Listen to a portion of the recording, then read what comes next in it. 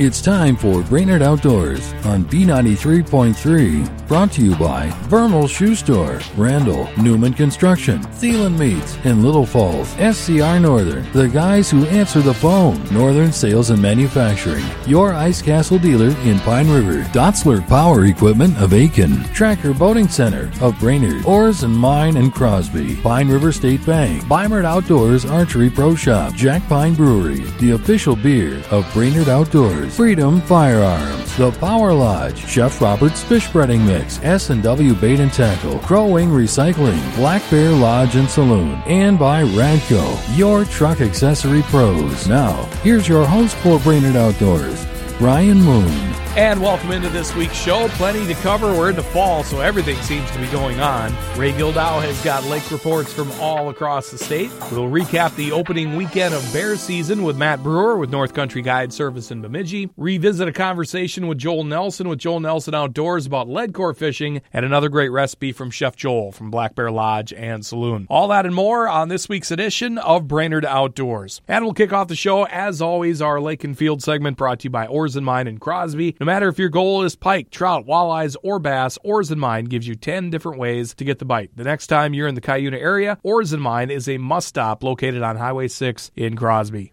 And we'll kick off the show here on Brainerd Outdoors with our local report. As always, our good friend Ray Gildow at the Nisswa Guides League drops by. Ray has been very, very busy out on the water, as many anglers are, Ray, this time of year. I mean, it's fall fishing season now. Let's start on Winnie, because it sounds like things have been pretty good. You spent a little time up there this past week. They weren't very good when I was there this week. Chase everything away, did you? Well, I went up there midweek. We went up on Wednesday. And Tuesday, of course, was really nice. 74, 75 degrees, very humid. And then Tuesday night, we got a cold front that came through. The temperature dropped about 35 degrees. And when I got up on Winnie, pretty good winds. And so we kind of were forced to go over to Cutfoot Sioux, which is an adjoining lake. And it's kind of interesting because Winnimagosh is an Anishinaabe term for dirty water. And I think it's because of all the rivers that can run into the lake. You know, it's very much a river-fed lake. Mm-hmm. And we've talked about this before, but a year ago, you could literally see 22 feet down in that lake. And now you can see 9 feet. And they're not absolutely positive why. But they think that maybe some of the zebra mussels got hit hard and there's not as many zebra mussels. Although I got to tell you, we were pulling Lindy rigs and we were pulling up gobs the size of my fist of zebra mussels. So there's a lot of them in there and they're pretty healthy. But the lake color has held its own pretty well. There's a transition occurring, I do believe. It's on Winnie. I looked in the midsection when the wind went down. We went out and checked the humps where I usually fish. I did not see any sign of walleyes or any sign of baitfish out in the mid-lake areas. And I didn't have time to really do a lot of searching on the shore breaks because we kind of ran out of time. But I think that transition's occurring. Tuesday, the water temperature, if we talked a week ago about the water temperature on Leech, it was 61 degrees. This week on Tuesday, it was 71 degrees. It warmed up 10 degrees over that week, which is a big swing in the wrong direction if you're interested in fall fishing, which I think is what's making some of the fishing a little bit tougher, at least on Leech and on Winnie. But the perch fishing has started, and we had pretty good luck when we were fishing on Leech Tuesday. Caught a lot of perch, just little jigs and small crappie minnows or small fatheads. But we didn't get any really nice size ones. Usually we catch those 10, 11, 12 inchers. And I heard a couple days before we were out there that they were catching some of those, but the day we were there, we're catching lots of perch, but hardly anything over 9 inches. And I typically don't keep them over 9 inches. So there's a definite transition occurring, and we're still trying to figure out where are these walleyes on both Winnie and Leech now, because people are getting a few. I looked one in the fish cleaning house up on Winnie when I left, and I saw 3 walleyes in the pail out of a resort. So they're not getting too many there, but there were a lot of crappies. So people are still finding crappies. They're still finding crappies on Gull Lake off of some of the humps, the 9, 10-foot humps. That crappie bite's been pretty steady, I think, late summer, midsummer, all summer. It's been a pretty good little bite for crappies. If you go out towards the evening and work those weed lines, that's been a really good bite. So crappie fishing's been pretty good. In the Gull Lake area, Guys are still pulling some walleyes out of Gull Lake, and they're starting to pull some more out of the whitefish chain. I haven't been on North Long. I haven't heard any reports about North Long or Pelican Lake, so I'm not sure what's happening there. But usually there's a parallel a little bit between those area lakes.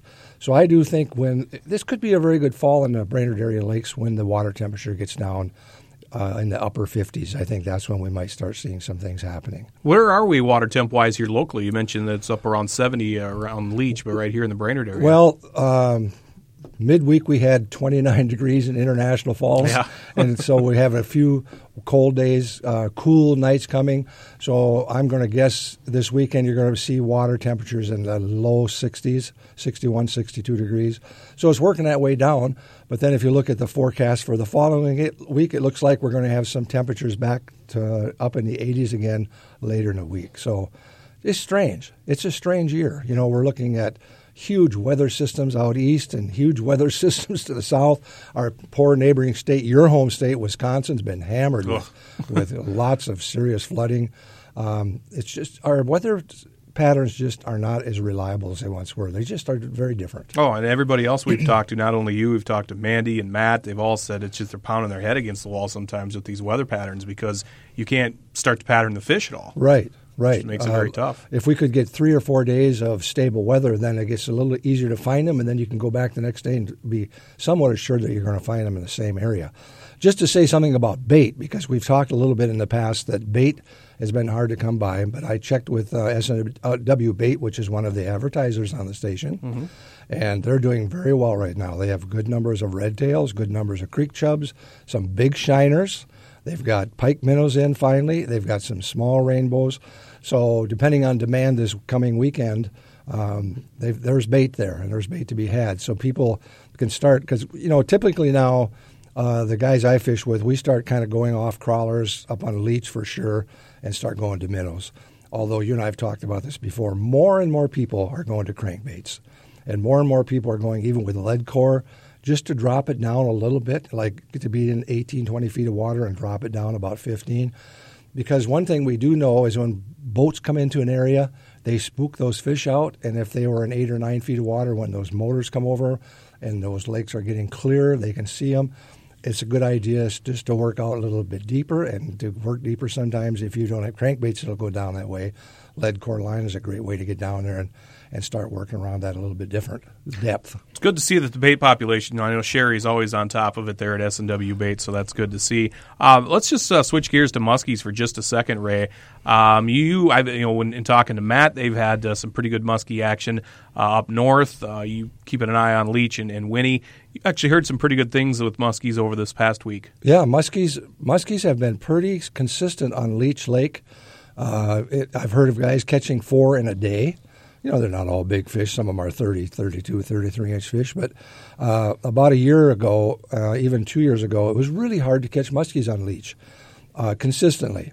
And this year it's really funny because it's kind of a tough walleye bite, and every landing's got muskie fishermen on it because the word gets around so fast, and people will get out there and start working them. And it's been I was telling you about a guy right down at the Chase Hotel and got a 44-incher just casting off the dock, and saw another one he estimated to be about 48 inches, and he just sat there off the dock casting. Wow! So it's been a really good year for muskies up on the Leech Lake area. Anything to report on the bass front?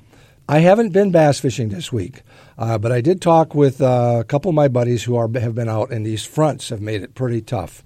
And when you have a front and in a high sun afternoon, that can be really tough fishing. So there's been a few days this week where the fishing was pretty tough for my buddies anyway that have been out bass fishing. And one last thing, Ray, we want to touch on the upcoming Walleye Alliance tournament that's here at the end of the month. They're trying to reestablish the Walleye Alliance in the Brainerd area. It was started, I think, originally in about 1999, and then it kind of folded up. So Nate Blazing and Bob Slayball and a whole bunch of guys, 8 or 9 guys, have started a board, and they're starting this up again. And their first activity is going to be the Fall Walleye Classic on September 30th at Pelican Lake. And the entry fee is $200, which includes monthly club membership. And the payback will be 80%. So how many boats they have, they'll take 80% of whatever that is that's coming in. They are looking for volunteers to help with the weigh-ins and that sort of thing. So they're hoping to get this club back up and running again. And I know in the past they worked a lot with the DNR fisheries guys and to see if they could get something going and helping them in stocking fish or whatever. And entry forms are on Facebook, and you can also get entry forms from S&W Bait, Sportland Bait, and Boomer's Bait.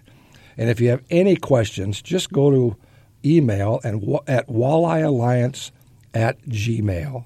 That's walleyealliance@gmail.com, and someone will get back to you or call you right away. So you go. That's coming up on September 30th on Pelican Lake. It's kind of nice to see that coming back, Ray, because really you said years ago, that was a big event. It really is. Yeah. You know, there's a lot of us who would like to see more fingerlings put into our area lakes because so many tourists come here historically to have that walleye experience. And in the last few years, maybe because of zebra mussels or whatever, they're not getting the fish that they used to catch. So we're going to see if we can work with guys and maybe get a few more fingerlings in these and catch a few more fish coming out of our area lakes. That'd be nice, no doubt. It'd be fun. It's Ray Gildow with the Nisswa Guides League. You can check Ray out, raygildow.com. He is all over social media and, of course, with the Nisswa Guides League. I appreciate the info as always, Ray. Good stuff, and we'll check in soon. Thank you, Brian. All right, when we come back, we'll head up to Bemidji for the Up North Report. Matt Brewer's got the latest on fishing up there. We'll recap opening weekend of bear season and maybe even talk a little early goose when we come back to Brainerd Outdoors on B93.3. You're listening to the place for everything outdoors in the Brainerd Lakes and beyond. Brainerd Outdoors Radio just after 7 Saturday mornings, Sunday evenings at 7, and Monday mornings at 5, right here on B93.3. Now here's your host, Brian Moon. Up north we go to Bemidji for the Up North Report. We bring in Matt Brewer with North Country Guide Service, and a lot of bear talk with Matt this week because he's been very busy in the woods since the opener last weekend. But I guess, Matt, before we get into that, you've been spending all your time in the woods doing a lot of guiding, but you've got a lot of other guides. You got quite a team up there, and you guys have been hitting the water as well.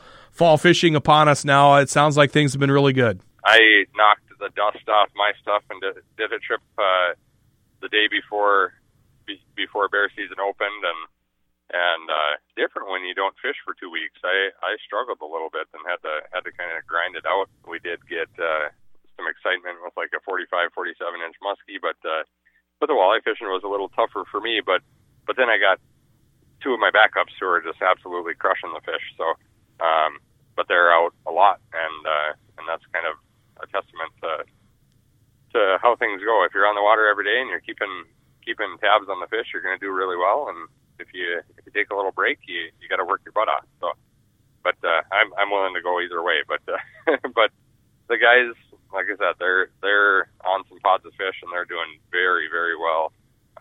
Jason's been out and he's been kicking some butt. So fall fishing is definitely upon us. Is it a drastic drop, would you say, Matt, or more of a gradual thing? I mean, we've got lows now that are in the 40s overnight. How much has that affected things? Yeah, water temps are dropping nicely. The water has changed a lot, not only temperature-wise, but clarity-wise, and, the thermocline is set up real nice and stuff like that. So things are different, but we've still got really good green weeds, and a lot of the fish are still hanging out in the weeds. So you've got your deeper fish that are sliding off, getting ready for fall, and kind of moving into those fall patterns. But you've also got the shallow summer fish that are still, like my kids, and trying to grasp at the last straws of summer. And you can do well jigging a minnow with or a big minnow in the shallow water. And some of the bigger fish are biting right now too. So it's kind of one of those things. You kind of got to pick your poison and decide what you want to do for the day. And if one tactic doesn't work, you got to be ready to switch over. So. And you said the muskie fishing's been pretty good too, because we're starting to head into the prime time of that now too. I love bear guiding so much, but right now watching social media and seeing the pictures of all the muskies getting caught, it's like, that's all I want to do is go muskie fishing right now. But according to everybody, it's really, really good. And if we can hook them on accident, they're probably biting. So yeah, that bite is going, and it should only get better as we go later into September and early October too. So there you go on the fishing front. Now let's get into some bear hunting, Matt. You've been in the woods really for the last week or so. I was a little worried about you because Brent Beimert and I were talking last week, and he said, boy, guys that have been baiting and consistently baiting like you have, they may have to call an audible here at the 11th hour with all of these acorns that have been dropping. We've got like a surplus that haven't had in years. How did that affect things? Yeah, it definitely makes it tough. We started off the season pretty worried.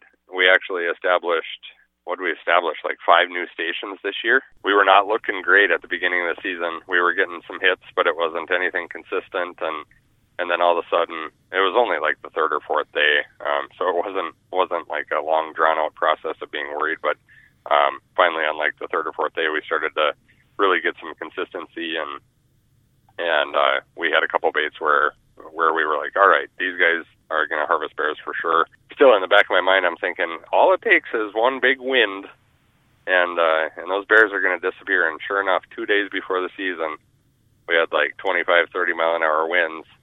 And then the day before the season, pulled camera cards, and things didn't look all that pretty. I was still pretty confident, but I had some doubt in my mind. And then we ended up going 3 for 4 on opening weekend. So we were really happy with that. It's not a 4 for 4, but on a year where there's so much food and so many acorns, I was very pleased, and I've still got hunters to go, so hopefully we can down some more. But opening weekend was definitely good. I did not realize until talking to Brent last week. I mean, I know deer just flock to acorns. That's going to make early bow season, I think, very interesting this year. But I did not realize that bear, they love acorns as well. And I didn't realize that they basically flock to those even more than deer do. I don't remember the exact numbers, but there was a collared bear up by Thief River. I believe it was collared at Thief Lake. And they found that it traveled all the way down by like Hazel, Minnesota, which is Middle River. Thief Lake, you've been there, is about 17 miles north of Thief River. And Hazel is about 7 miles southwest of Thief River, and that bear traveled all the way down in like 48 hours or 44 hours or something like that, just to hit an acorn grove, and then it stayed there for like a week and then traveled back. So they definitely like their acorns, and yeah, we see it every year. If there's a good crop of acorns, we definitely try to get some baits in the acorns and try to at least bait close to acorns. And then when you're looking at scat, like on a normal year where acorns are kind of down or mediocre or they haven't fallen yet, the scat is almost all like blackberries and wild plum pits and stuff like that. And pretty much most of the scat piles this year were just loaded with acorns, and they had that acorn color. So it's definitely a tough year. So any hunters out there who are struggling with bears this year, don't think you're alone, and don't think that everyone should have had it easy, because it's definitely a tough one. Makes it pretty easy going in the second weekend. Obviously, as you and I were talking off air, it's tougher after that first weekend to score a bear. But if somebody didn't have that luck that first weekend, obviously the acorns is where they're going to want to be, right? Yeah, and like we were talking off air, I don't know the exact percentages, but it's something like 70% of bears that are harvested in Minnesota are harvested during that opening weekend or opening week, and your odds go down greatly after that, because traffic, once like grouse season starts and woodcock season and archery deer, once all of those things start, then your odds kind of start to go down. But I've also had very, very good luck really late in the season, like mid-October. We've had it before where we were just so busy that we, like if I had to take for myself, just too busy and don't start running a bait till mid to late October, and the bears usually by then are nice and hungry because all the food in the woods is pretty much it's diluted or gone. So it can be good late, but early season that's kind of when you want to hammer it out and get it done. In 3 for 4 guide trips, as you said, Matt, pretty good on that end. All of them harvested same time of day, or was this kind of an all-day thing for you? Let's see. Opening day, we had one shot at like 3:45 in the afternoon, and then another hunter passed on a bear that he watched for 2.5 hours came in at like 6, and then when we walked in to pick him up, the bear ran up a tree. It was still in the bait, and then brought him out. And then when I pulled the card the next day to get him set up, the bear basically climbed back down the tree and started eating right away. And then he harvested his bear, which I believe was the same bear, at 6 p.m. the following night. The other one was opening day at 6:30. So that like 3:30 to 6:30 time frame was when most of the bear activity happened. And I think the opening day bear that was shot at 3:30, that was the only bear he saw. And then, like I said, one hunter passed on one and then shot one the next day. And then the other guy, they saw 4 bears and picked the one that was the cleanest shot. But yeah, good season overall. As we said last time we talked to you here a few weeks ago, this is such a busy time for all of us. We had early goose. Did you hear anything there, too? Because just a little bit that I heard from the early goose season, things were a little sparse. Did you hear anything different? It was like 50-50 for me. I'd either talk to a group and they really, really stacked them up, or I talked to somebody and they're like, no geese came into the field. It was very hit or miss. I know that I'm excited to get my goose season started, so got to get this client this weekend out of the way, and then hopefully get them tagged out, and then I can wash the decoys off and get them ready to rock. So 3 weeks, I believe, from this weekend, Matt and I will be together in Middle River for Goose Fest, and the word is, and this is legendary, Matt and I may be hunting together for the very first time. That will be excellent. It's hard to, it's amazing to say we've been doing this show for almost 14 years now. Matt and I have fished together a few times, but we've never hunted together, so this ought to be interesting. No, it's not going to be interesting. Like you said, it's going to be legendary.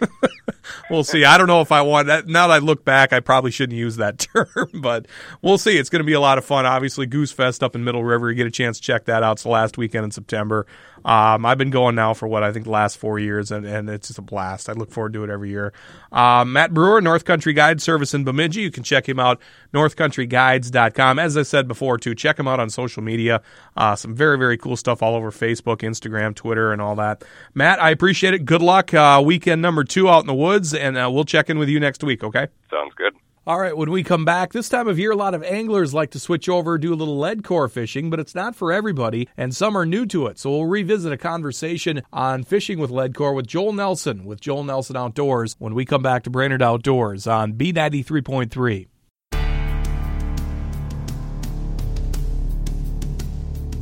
Welcome back to Brainerd Outdoors on B93.3, and a special treat this week. I kind of stumbled across an article written by Joel Nelson with Joel Nelson Outdoors, talking a lot about lead core fishing, and I know we have a lot of listeners that have asked me, what's that all about? It's not something I really do that much, so I thought maybe we'd get a little tutorial on it, and Joel, once again, thanks for joining us here on Brainerd Outdoors. Yeah, great to be here. Yeah, lead core is something I do a fair amount of, so it's topic near and dear to my heart as well. Absolutely. So we'll get into it here, but before we do that, Joel, maybe a little background on you for those that aren't familiar with you, being you're new to the show. You spent a lot of time down in southern Minnesota, but you also spent a lot of time up here in the northern part of the state. Yeah, yes, I do. I do travel quite a bit to fish. I live in between the Twin Cities and Rochester, so traditionally I've fished a lot of the areas around pools 2, 3, and 4 of the Mississippi River, and a lot of south central Minnesota lakes, but definitely Minnesota's big walleye factories I spent a good amount of time on, Lake of the Woods, and then certain fisheries, in the Dakotas as well as Wisconsin. So it's cool because lead core is something that I've been able to do in a lot of different places, even for different species, and seems to work well in a lot of different locales. Yeah, that's for sure, and that's what I think would make for a very interesting topic this week, because as you mentioned, a lot of those places that you fish, you can take those lead core tactics to places like Gull Lake and places like Mille Lacs and Winnie and Leech and have some success. Absolutely, yeah. I think it's something that I do a fair amount whenever I see fish scattered. So, if I see fish scattered and they're deep and they're harder to get to and I really want to cover water, it's really a bread and butter technique for July into August. So for those that are maybe, fairly new to fishing or just don't get out as much as they'd like to, when we say lead core, what are we talking about? Lead core really centers around the line itself, which is just a kind of a braided sheathed line, and inside of that braided sheath there is a single core of lead. It's just a long piece of lead, and what that does is it's very simple. It sinks the line and puts the baits in the zone, and it involves a little bit of specialized tackle, and that's the part I think that's scary to a lot of people, but it's really not that intimidating. The first time you'll pull it out, it seems a little bit awkward. It doesn't come off the reel like a normal braid would. You're using larger bait caster reels with line counters and some specialized rods to kind of handle the weight of both the line and the fish that you'll be reeling in and the weight of the crankbaits that you're pulling. But once you get a lead core set up, and it's readily available in a lot of different retailers, they'll help you out. They'll help pair everything up. Once you get it out and start dragging it around, you'll really start to realize that it's not all that complex. And is it fairly cost effective? Yeah, I mean, it's something where you can spend a lot of money on crankbaits, and you can spend a lot of time and effort trying to get down to fish in other ways. But once you have a lead core setup, and you don't need to spend a ton of money. I mean, literally, you can spend under $100. I'd recommend getting 2. So for under $200, you can take your existing lineup of crankbaits and really double, triple, quadruple the effectiveness, because you know that you'll always be in the zone when fish start pushing past 15, maybe even 20 feet of water. The one place that I hear lead core being used the most here in the immediate Brainerd Lakes area, Joel, is Mille Lacs. And reason for that, is it because those fish can become so scattered out there? Absolutely. Crankbaits are the name of the game whenever you've got a summer bite where fish are active for the most part, right? Their metabolism is up. They are willing to chase baits around, but they're scattered throughout either the water column, as they are Mille Lacs, right? They can be suspended all over the place, or they can be near bottom. But either way, you've got to get the baits down to the fish and in their zone. So at the end of the day, there's not a lot of techniques that both cover water and then also get to depth as well as does lead core. And how do colors play in? Colors of the lures or colors of the line? Both, actually. Oh, that's a good question. Lead core, it's interesting. The line is multicolored. Every 10 yards, you'll see color change, and that helps you, even without a line counter, if you didn't have one, to indicate how much line you have back to try and recreate those sink rates. Let's say you catch a fish with 5 colors out. Well, you know that you need to go back to 5 colors if you're trolling the same depth along a break. Colors in response to the crankbaits play a huge role, especially Mille Lacs, like you talked about, on bright sunny days. Those chromes in the clear water, those brighter colors that have a little bit of sheen off of them, and UV as well can be super effective. And then in some of the darker stained or murkier waters, I like really bright colors, not with the chrome, but the fluorescent oranges and so on and so forth. So colors, they can play a huge role. And as far as when you're trolling, I mean, does it compared to crankbait fishing, Joel, do you want to maybe slow it down a little bit when you're with lead core, or does that not matter either? So lead core is an interesting it's unlike any other line you'll pull, because there's going to be a big bow in it. That weight creates a bow, and as you speed up, you can actually change the depth of dive. And if you slow down, you could change the depth of dive. Now, rather than give you general rules on what makes it go up or go down, I think really the simplest thing is for people to get out there, drag it around, focus on keeping your boat at the same speed, maybe start at like 2.2 to 2.4 miles an hour, and let out line till you hit bottom. Then experiment. Speed up, slow down, see what it does, see if you're dragging into the bottom. There is nothing better with lead core than that positive reinforcement of, hey, I can see my rod tip's bouncing, I'm banging my bait on bottom. That to me is the best test and best way for people to get out there and really gain confidence in the technique. So a couple of other questions with you, Joel. Once again, talking with Joel Nelson with Joel Nelson Outdoors, and we're talking the ins and outs of lead core fishing. And I'm a relative rookie at this, Joel, so these may be silly questions, but I really kind of wanted to get do's and don'ts on structure. And a lot of different we're dealing now here in Minnesota with lakes that are changing with invasive species like Cass Lake, and even right here in our own backyard with the Gull Lake. They're becoming very clear now. Some lakes this time of year, you start to get a little bit on the green side. with lead core, how does that affect whether you're fishing a lake that's fairly clear compared to something a little murky? When it comes to lead core, a lot of these fish are heading deep, regardless of the color of the lake. Especially if it's clear, though, those fish are heading to depth to seek out some solitude. In some of the greener lakes, they're often heading to depth because of temperature gradients. So a lot of times, depending on where you're fishing, you're going to be in excess of 25 feet of water. And once you get past that 35 foot of water, keep in mind, you got to be careful. The fish that you're catching, if you are down that far, right on bottom, are probably going to die because of barotrauma. So keep that in mind as you're fishing, and just plan on keeping those fish. Don't try and release them. And once you've reached a limit, if that's what you're after, just make sure you're done for the day. So keep that in mind any time you're pulling the depths with lead core. Rock, sand, mud, does that matter at all either? To me, not as much, except for lead core is not a great technique around heavy rock. Rock piles, boulders, sharp, precise turns.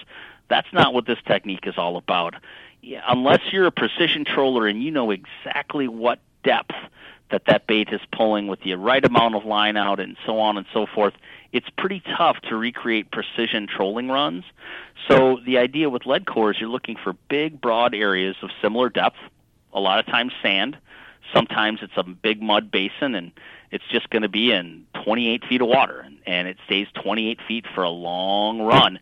Those are kind of money lead core runs, because you'll see fish on the graph, they're spread out, and you want to continue your troll for miles, preferably if you can, along these pods of fish.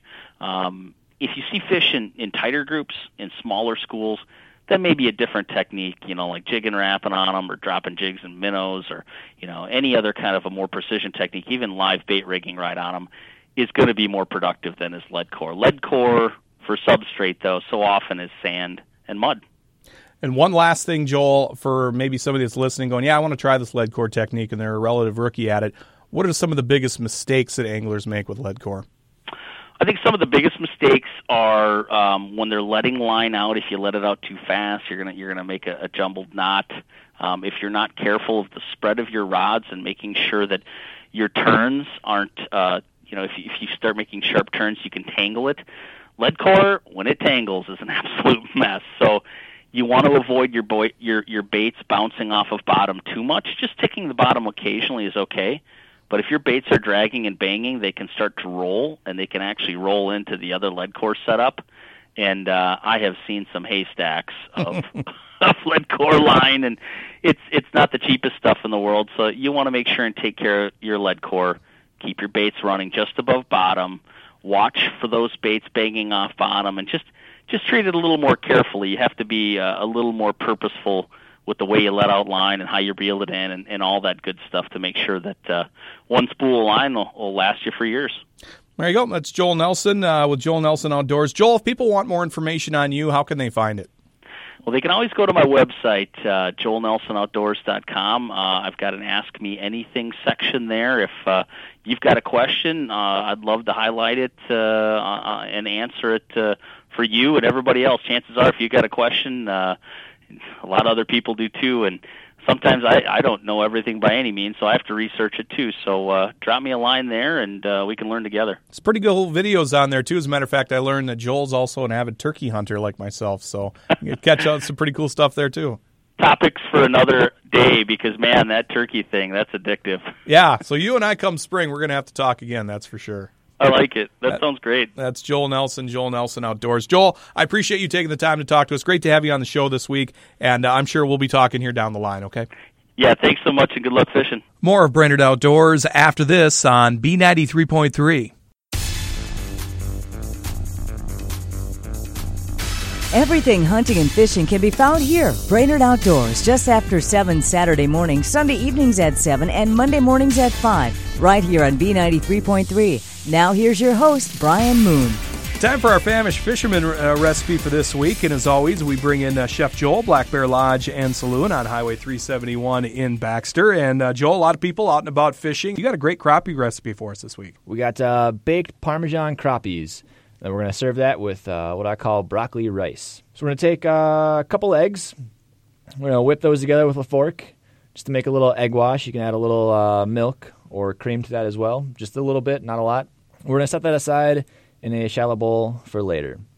Next, we're going to mix in some breadcrumbs, Parmesan, and Italian seasoning, some fresh thyme, granulated garlic, and a little bit of paprika. We're going to mix that all together in a separate bowl, and that'll be our Parmesan breadcrumb for the top of our fish. All right, then we'll take our crappies that we have nice and cleaned up. We will dredge those into our egg wash batter, heavily coat them into our breadcrumb mixture. Make sure you get those nice and seasoned. Get a lot of that cheese and breadcrumbs on there, make them taste real good. Plenty of cheese. Plenty of cheese. We'll lay those fillets into a nice baking dish, depending on how many fillets you have, kind of size your pan accordingly. We'll lay those into our baking dish and drizzle them with a little bit of melted butter on top. We'll toss those into the oven, probably about a 425-degree oven. I'm thinking probably 15 minutes, 20 minutes maybe, just until your breadcrumbs and cheese is nice and crispy on top. Then to cook our broccoli rice, we will take some brown rice and put that into a small sauce pot, add in some vegetable broth, and let that cook together for, I'd say, probably 7 minutes. And about right at that time, I would add in some broccoli florets that are already nice and chopped up. Let that cook into there. Set it aside, take it off the heat, and let your broccoli become nice and tender. You don't want to overcook your rice. It'll become real mushy if you do that. Set that aside. Wait for your crappie fillets to come out of the oven. Serve them together. Once again, something like this, great for this time of year. It's almost like comfort food a little bit. Definitely. It's very good comfort food. Yeah, and I notice in the egg wash and everything that you put in paprika, and I like a little bit of heat in my stuff. If you wanted to make that a little spicier, almost a litle Cajun-y, more paprika. You could use a smoked paprika. Usually in the restaurant, we just use regular Spanish paprika. If you wanted to kick it up a notch, use the smoked paprika. Or, even add in a little bit of Cajun seasoning or any other kind of flavor that you want to go with on that. There we go. So if you want to give it a try, give this recipe a try as well as many of the others we have. BrainerdOutdoorsRadio.com. Just click on the recipes tab, and then you can try baked Parmesan crappies. There you go. So you can give it a shot. BrainerdOutdoorsRadio.com is the place to go. Chef Joel, Black Bear Lodge and Saloon. Thanks as always, Joel. Thank you, Brian. And that'll wrap up this week's show. Don't forget, you can catch Brainerd Outdoors just after 7 Saturday mornings, Sunday evenings at 7, Monday mornings at 5 right here on B93.3. If you're away from your radio or out of town, you can still listen to the show live. Just go to BrainerdOutdoorsRadio.com, click on the Listen Live tab so you can stream it live that way. Or if you missed a portion of this week's show or want to relive some of it, many ways you can listen on demand. We got the show up on the website. Once again, BrainerdOutdoorsRadio.com is where you want to go for that. While you're there, visit our sponsors page. We got links to all of our guests that we have each and every week and a lot of information there as well, so we invite you to check that out. Plus, we're available on all the podcast networks, PodcastOne.com, iTunes, Apple Podcasts, Google Play, you name it. Wherever you download podcasts, you can catch Brainerd Outdoors. Just search Brainerd Outdoors. And while you're at it, we'd appreciate it if you give us a nice rate and review. We'll see you next weekend for another edition of Brainerd Outdoors. I'm Brian Moon. Brainerd Outdoors has been brought to you by Vermal Shoe Store, Randall, Newman Construction, Thielen Meats, in Little Falls, SCR Northern, the guys who answer the phone, Northern Sales and Manufacturing, your Ice Castle dealer in Pine River, Dotzler Power Equipment of Aiken, Tracker Boating Center of Brainerd, Oars and Mine and Crosby, Pine River State Bank, Beimert Outdoors Archery Pro Shop, Jack Pine Brewery, the official beer of Brainerd Outdoors, Freedom Firearms, The Power Lodge, Chef Robert's Fish Breading Mix, S&W Bait and Tackle, Crow Wing Recycling, Black Bear Lodge and Saloon, and by Radco, your truck accessory pros. Join Brian Moon just after 7 Saturday mornings, Sunday evening at 7, and Monday mornings at 5 for another edition of Brainerd Outdoors right here on B93.3.